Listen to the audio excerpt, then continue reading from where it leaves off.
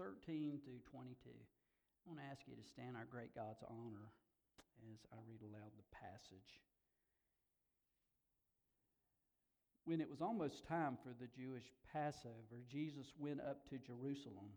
In the temple courts, he found men selling cattle, sheep, and doves, and others sitting at tables exchanging money.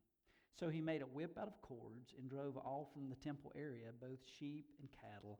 He scattered the coins and the money changers and overturned their tables. To those who sold doves, he said, "Get these out of here. How dare you turn my Father's house into a market?" His disciples remembered that it is written, "Zeal for your house will consume me." Then the Jews demanded of him, "What miraculous sign can you show to us to prove your authority to do all this?" Jesus answered them, "Destroy this temple, and I will raise it again in 3 days." The Jews replied, "It has taken 46 years to build this temple, and you're going to raise it in 3 days?" But the temple he had spoken of was his body. After he was raised from the dead, his disciples recalled what he had said. Then they believed the scripture and the words that Jesus had spoken. Let's pray. God, we are here because of you. Speak to us, Lord. May we continue to hear from you as we worship. May your Spirit be free, Lord, to do his work. And I just thank you that we are able to be together, Lord. In Christ's name we pray. Amen.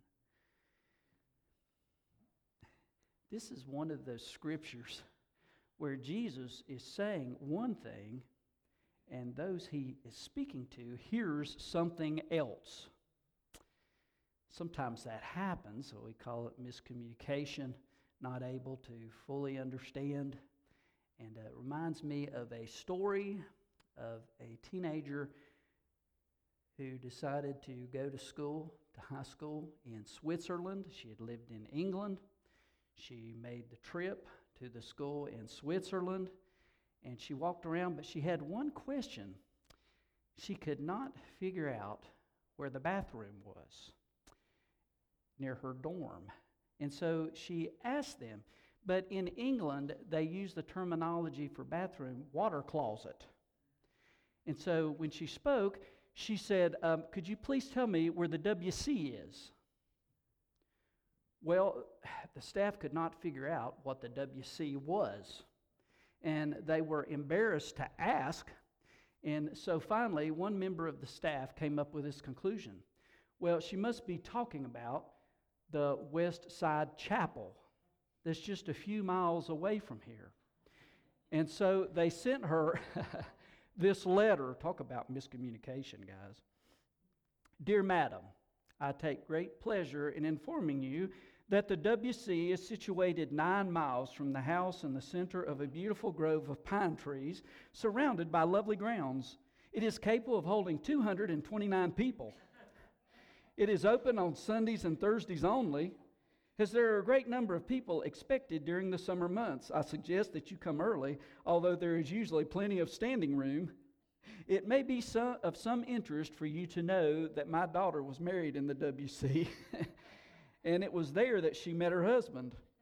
I can remember the rush there was for seats. There were 10 people to every seat occupied by one. It was wonderful to see the expressions on their faces. You will be glad to hear that a good number of people bring their lunch and make a whole day of it, while those who cannot afford to go by car arrive just on time. I would especially recommend you go on Thursday when there is a piano accompaniment. The acoustics are excellent, and even the most delicate sounds are heard everywhere. The newest addition is a bell donated by a wealthy resident of the district. It rings every time a person enters." Jesus was saying one thing, and his audience heard something different. There is a word that was misunderstood here, and it was used 7 times actually. 5 times it's the word temple, or in the temple courts. 2 times Jesus is speaking of the same place, but he describes it as my Father's house. A great misunderstanding occurred as he spoke, and as John is writing this down and he is remembering, what comes to his mind is this was an experience meant to build our faith that we might believe. As a matter of fact, as we mentioned from the very first sermon, the whole book of John was written for that purpose, that we might believe that He is the Savior of the world, that He is the Christ, that He is the Anointed One, the risen One. That is the purpose, and it is no different in regard to the passage that we are looking at today. Unfortunately, the religious leaders that he was speaking to, they were caught up in their own religious prejudices and their own religious perspectives, and they were missing the true one who was in their presence. Made me think of 1 Samuel 2, verse 30 in the New Living Translation. Listen to this. He says, "Therefore the Lord, the God of Israel, says, I promise that your branch of the tribe of Levi would always be my priests." So I set aside this certain specific group of people to be my priest. But he goes on, he says, "I will honor those who honor me, and I will despise those who think lightly of me." Man. Jesus was before them, and they were thinking lightly of Him. They did not grasp the one who was speaking, who He was, and the power of what He was saying. It was missed. It was misunderstood. Last time that we looked in the book of John, his first sign was at a wedding where that occurred. A place of joy, a place of celebration. This time, it's the first time he addresses the religious crowd. He is in the temple. But this time, it is not one of joy and celebration. It is one of challenge. It is one of rebuke. Notice in verses 13 and 14, he tells us it's almost time for the Jewish Passover. Jesus went to Jerusalem, and in the temple courts, what did he find? He found people selling cattle, sheep, and doves, and then others who were exchanging money at tables. This was the feast of Passover. It was remembering how God spared His people, how the death angel passed over the homes that had put the blood on the doorposts. And then it went from that day of celebration to another feast, the Feast of Unleavened Bread, that was another 7 days. So literally there were 8 days of celebrating feasts. And people would come from Jerusalem from all over the world. If you lived within 15 miles of Jerusalem, you were required to be there every year. But there were other pilgrims who literally traveled from all over the known world in order to come to that special city for that special time of worship to show their love for God and to take of the sacrifice. Flavius Josephus, who was the known historian of that day, he had written that there were 256,000 lambs that were offered at the time of Passover. And according to the requirement of the law, one lamb could be used for up to 10 people. So there could have been up to 2.5 million people in Jerusalem at that time for worship. Space was limited. It was part of the Jewish custom that you were to open up your home and you weren't supposed to charge anybody, but you were to be hospitable and welcome them so that together you may join in worship. And you may offer to them a place to experience God and to share with Him. But not everybody was so hospitable or generous. There were guys that had set up money tables. And basically what would happen, you would come to worship, but they wouldn't take your money. No, that money's foreign money. It's not good here, so you have to exchange the money. And of course there was a fee to exchange your money. And that fee would be up to 2 hours of a working day. And who knows how many times you would have to exchange money in order to be able to receive the needed sacrifice. You see, those who would travel far, it was just too much trouble to bring the sacrificial animals with them. So many would come, and of course, they would need to exchange their money, and then they also had a group of people who would examine the sacrifices. And so those who did happen to bring their sacrificial animals, they would check them over, and amazingly, they would usually find something wrong with that animal. That animal is not going to be worthy of sacrifice. You need to buy one of our animals. And so Jesus looked at these inspectors, these money changers, and he was angry. He was angry because what was meant to be a place of worship had become a den of robbers, a place of thieves. There are many today, I fear, that under the name of the church are running all kinds of cons and rackets to take money from people. I heard of one father-son team that pretty popular, and they talked about during Christmas that you need to give your seed money that will grow and take root and bear much fruit. And here is actual wording from one of their shows. The Word of God also says one can put 1,000 to flight and two can put 10,000 to flight, mixing faith and actions with that miracle-believing partnership. I bet you didn't know that your prayers would be 10 times more effective if you would just send me your money. Got a good Greek word for that. That's a bunch of hogwash. And that's not a Greek word, but anyway, it's hogwash. What did Jesus do? It's amazing. You know, we think of Jesus, the meek and mild Jesus, the loving Jesus.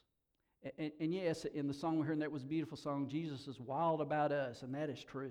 But as we will see in this passage of Scripture, He's not only wild about us, sometimes He's just plain wild. It's pretty interesting in this passage of Scripture. Jesus walks into the place. He sees the sin. He sees how people are being used. He sees how this place of worship is being misused. And what does He do? He goes around where the animals are. They're secured by ropes, and He takes these ropes from the animals and He forms a whip. And He begins driving these criminals out of the temple. And He quickly gets the attention of those who were there. You know, the Scripture tells us, in your anger, don't sin. You can be angry and not sin. Jesus was angry, and His anger was a righteous anger. He was anything but the grandfatherly type of Savior that we often talk about in this modernized Christianity. And praise be to God, because if it was not for His mercy and love by the cross, we would have no hope. But we must never forget that He is a righteous, holy God. And He demands of us that we love Him back. Yes, He loved us with a complete, unconditional, everlasting love, but we too must love Him. A relationship goes both ways. Arthur W. Pink writes, the Bible includes more references to God's anger, fury, and wrath than it does to His love and tenderness. I had learned some time back, Psalm 7:11, it says, God is a righteous judge. He displays His wrath every day. And guys, you're probably not going to hear many sermons if you ever heard a sermon on Psalm verse 11, but certainly God is a righteous God. The great news about it, though, it says also that He is a consuming fire, that He is a jealous God. But the great news is that fire that comes because of our sin, that His fire is evoked because of our sinfulness. But the message of the cross is He took the fire upon Himself. He was scorched with the flames we deserved. Remember also in the Scriptures, there was a paralyzed man with a withered hand, and Jesus was ready to heal him. And the critics were there. They were angry because it's the Sabbath and you're not supposed to heal on the Sabbath, like they could heal. Really? Give me a break, right? And so they were waiting to see if Jesus was going to heal. This is from Mark 3, 5 and 6. It says, He looked around at them in anger and deeply distressed at their stubborn hearts. And He said to the man, Stretch out your hand. He stretched it out, and his hand was completely restored.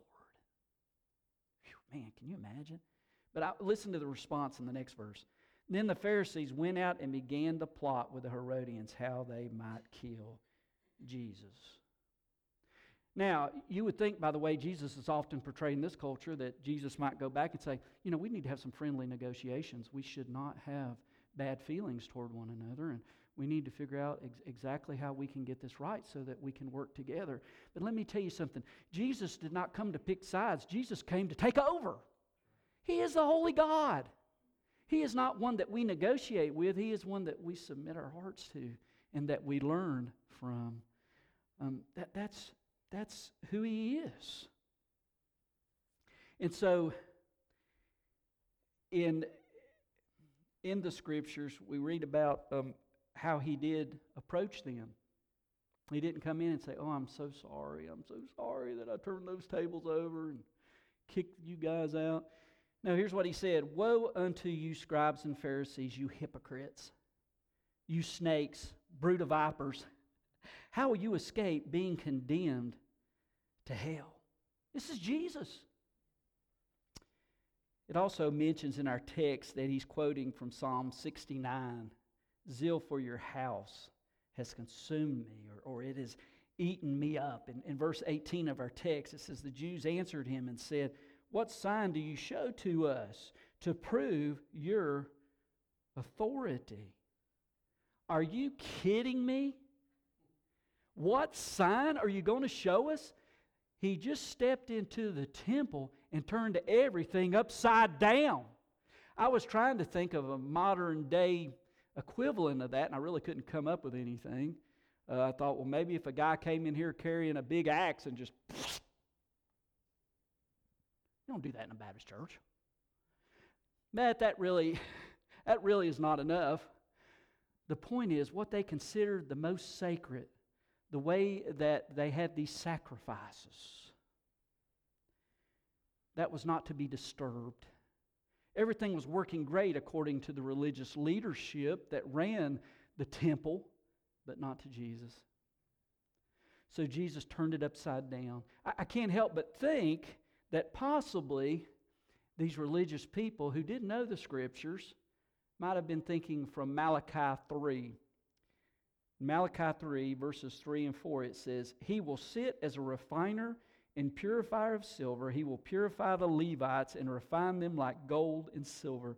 Then the Lord will have men who will bring offerings in righteousness. And the offerings of Judah and Jerusalem will be acceptable to the Lord as in days gone by, as in former years. I wonder if maybe they were thinking about that scripture of Jesus is turning everything upside down in the temple. Secondly, when they spoke about the temple, He described it how? He said, my Father's house.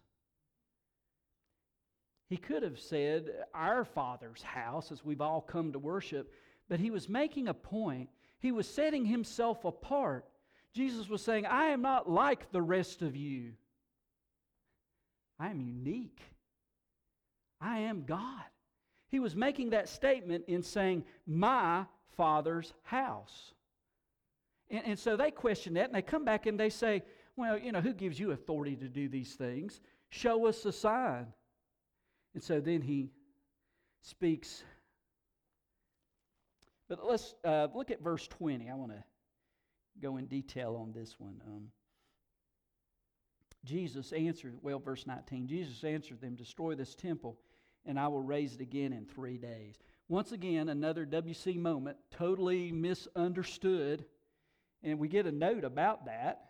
It says, the Jews replied, it's taken 46 years to build this temple. 46 years and you're going to rebuild it in 3 days? But Jesus was not talking about construction. He was talking about resurrection. There's a vast difference there. But the temple he had spoken of was his body. You see, the temple was a magnificent building. It was an awe-inspiring place to worship. You could not help but gasp as you saw the beauty and the majesty of this temple. But Jesus was speaking about something far more important than a place of worship. He was speaking about the one to be worshiped, Him. And the sign would be, His body is the temple. His death is the sacrifice, not these animals. His death, His willingness to give up His life. That's what would make the difference. Verse 22, it says, after He was raised from the dead, His disciples recalled what He had said.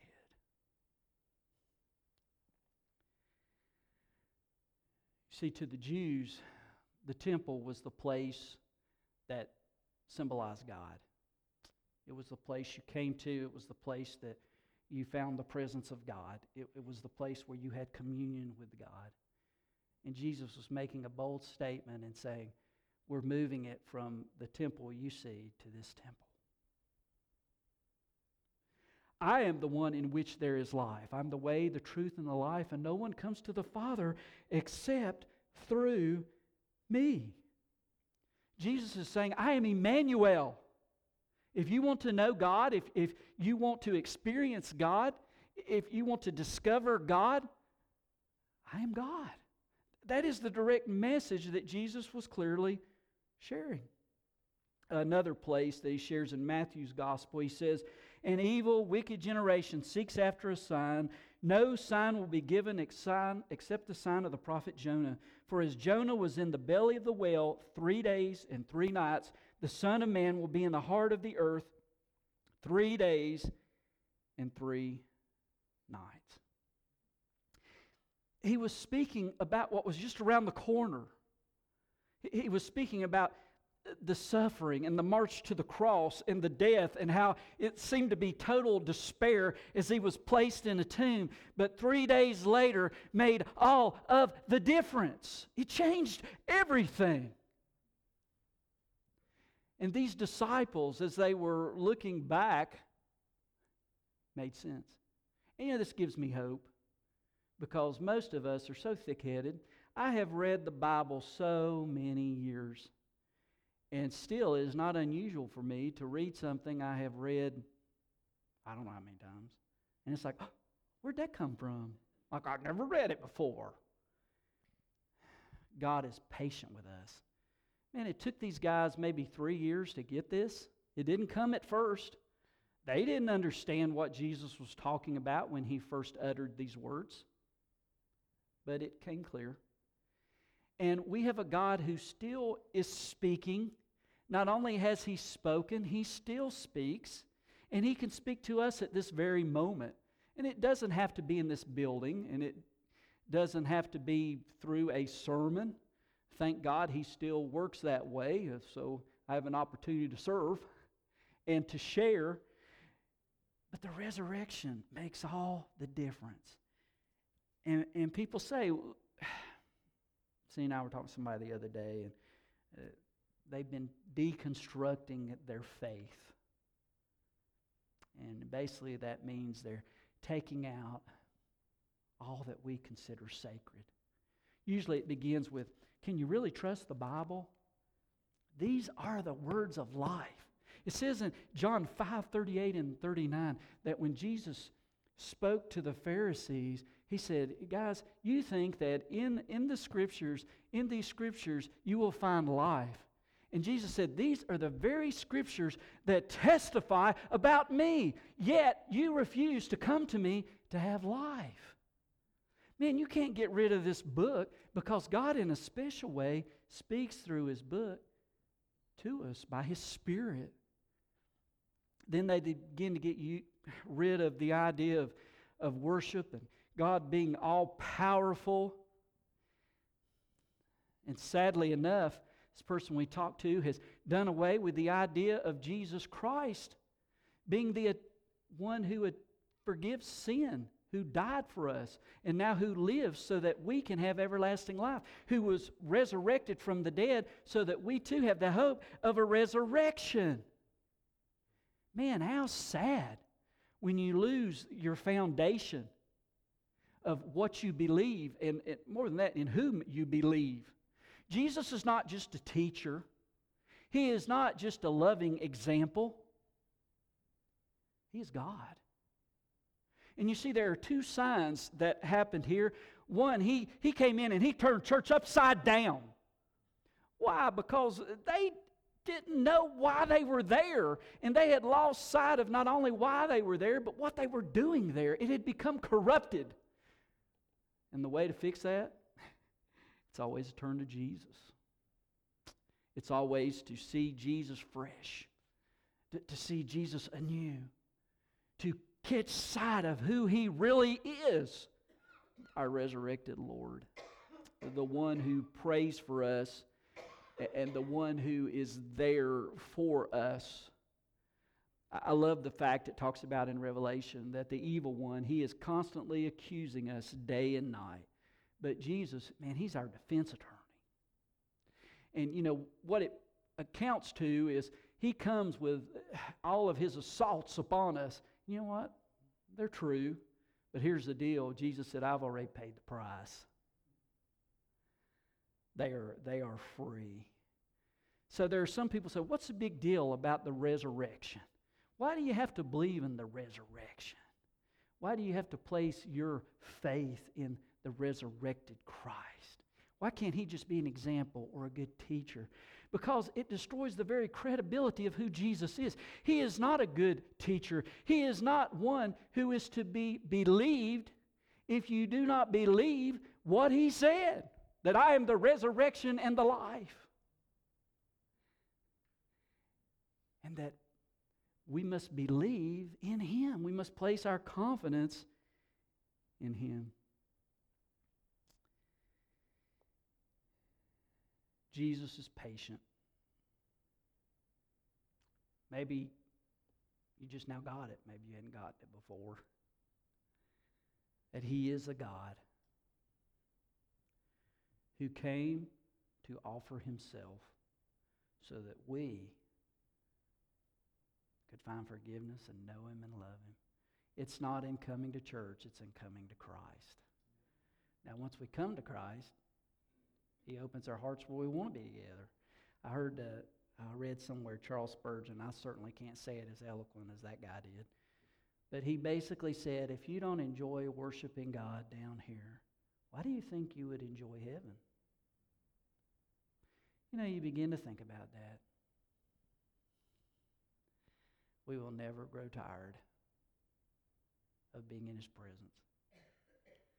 Worshiping Him, learning more of Him, discovering who we are because of Him. It just doesn't get any better. I love the hymn, Amazing Grace, 10,000 years, it's like we just begun, with His worship. So let's take a moment. We have an altar that's open if you need to come and you need a prayer, a decision that needs to be made. Maybe it's to take that first step of trusting Jesus Christ as your Savior and your Lord. And, the first step, it is the first step of a longer walk until we're in heaven with Him. But it is a necessary first step. And if you haven't made that step, what a great time to do that. Basically just to say, Jesus, I can't, but You have done it, and I receive it. To place confidence in Him. Maybe it's to come to join this fellowship and to be a part of this church. And man, we would be excited about that because we want to be big cheerleaders for you. And I need you guys to be cheerleaders for me because sometimes we get bummed out and we need cheerleaders. But the only way to cheer is to know what to cheer. And that comes only by Jesus. So let's pray. God, I thank You for each one here this morning. And Father, I pray for those who are traveling too, that you would keep them safe and use them as your servants to lead Jesus to people who haven't met you yet. Father, for those of us who are listening this morning, either in person or through the internet, God, may we respond to your call, whatever that may be, Lord, to just say yes to the wild one who did the wildest thing by dying on a cross and proved who he is by defeating death, the resurrected hope of our lives, Jesus. Father, may we respond to you this morning as you lead. In Christ's name we pray.